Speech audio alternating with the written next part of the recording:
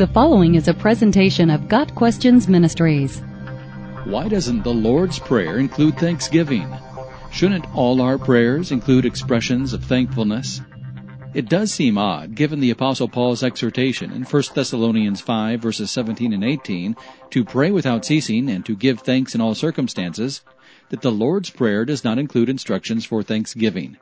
It seems especially odd since Jesus models thanksgiving in prayer elsewhere in the Gospels.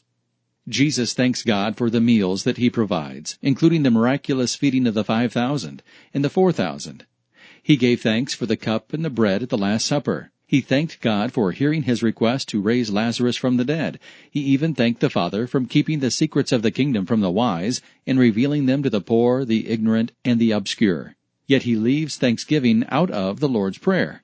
If we examine the passage containing the Lord's Prayer, we first note why Jesus was teaching the disciples to pray a certain way. Jesus was critiquing the way the Pharisees prayed. They prayed out in the open where all could see and hear. This was a way to show the public how holy and pious they were. Jesus condemns this way of praying. They have their reward, the reward of being seen by men. Jesus is not condemning public prayer, only the practice of praying with the goal of being seen by men. We also see Jesus critiquing the way the Gentiles prayed by constantly praying the same thing over and over again, as if to make sure their God heard them, such as the priests of Baal on Mount Carmel in 1 Kings chapter 18.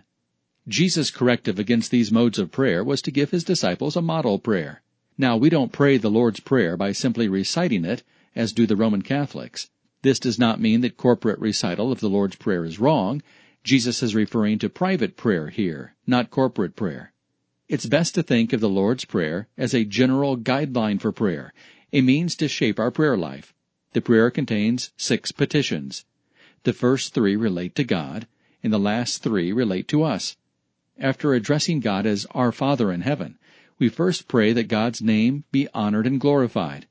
Next, we pray that God's kingdom will come. There is a sense in which God's kingdom is already present since the advent of Christ, but we pray for the kingdom to come in its fullness.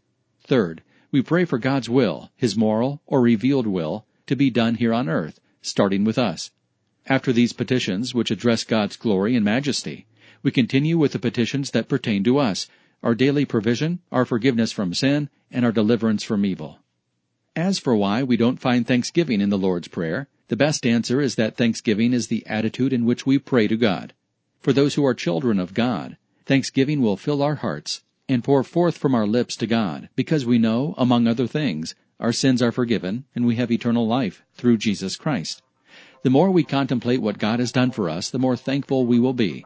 Thanksgiving becomes natural in our relationship with God at all times, under all conditions, and in all circumstances. Paul writes in 1 Thessalonians 5, verse 18, "In everything give thanks, for this is the will of God in Christ Jesus concerning you." Got Questions Ministries seeks to glorify the Lord Jesus Christ by providing biblical answers to today's questions. Online at gotquestions.org.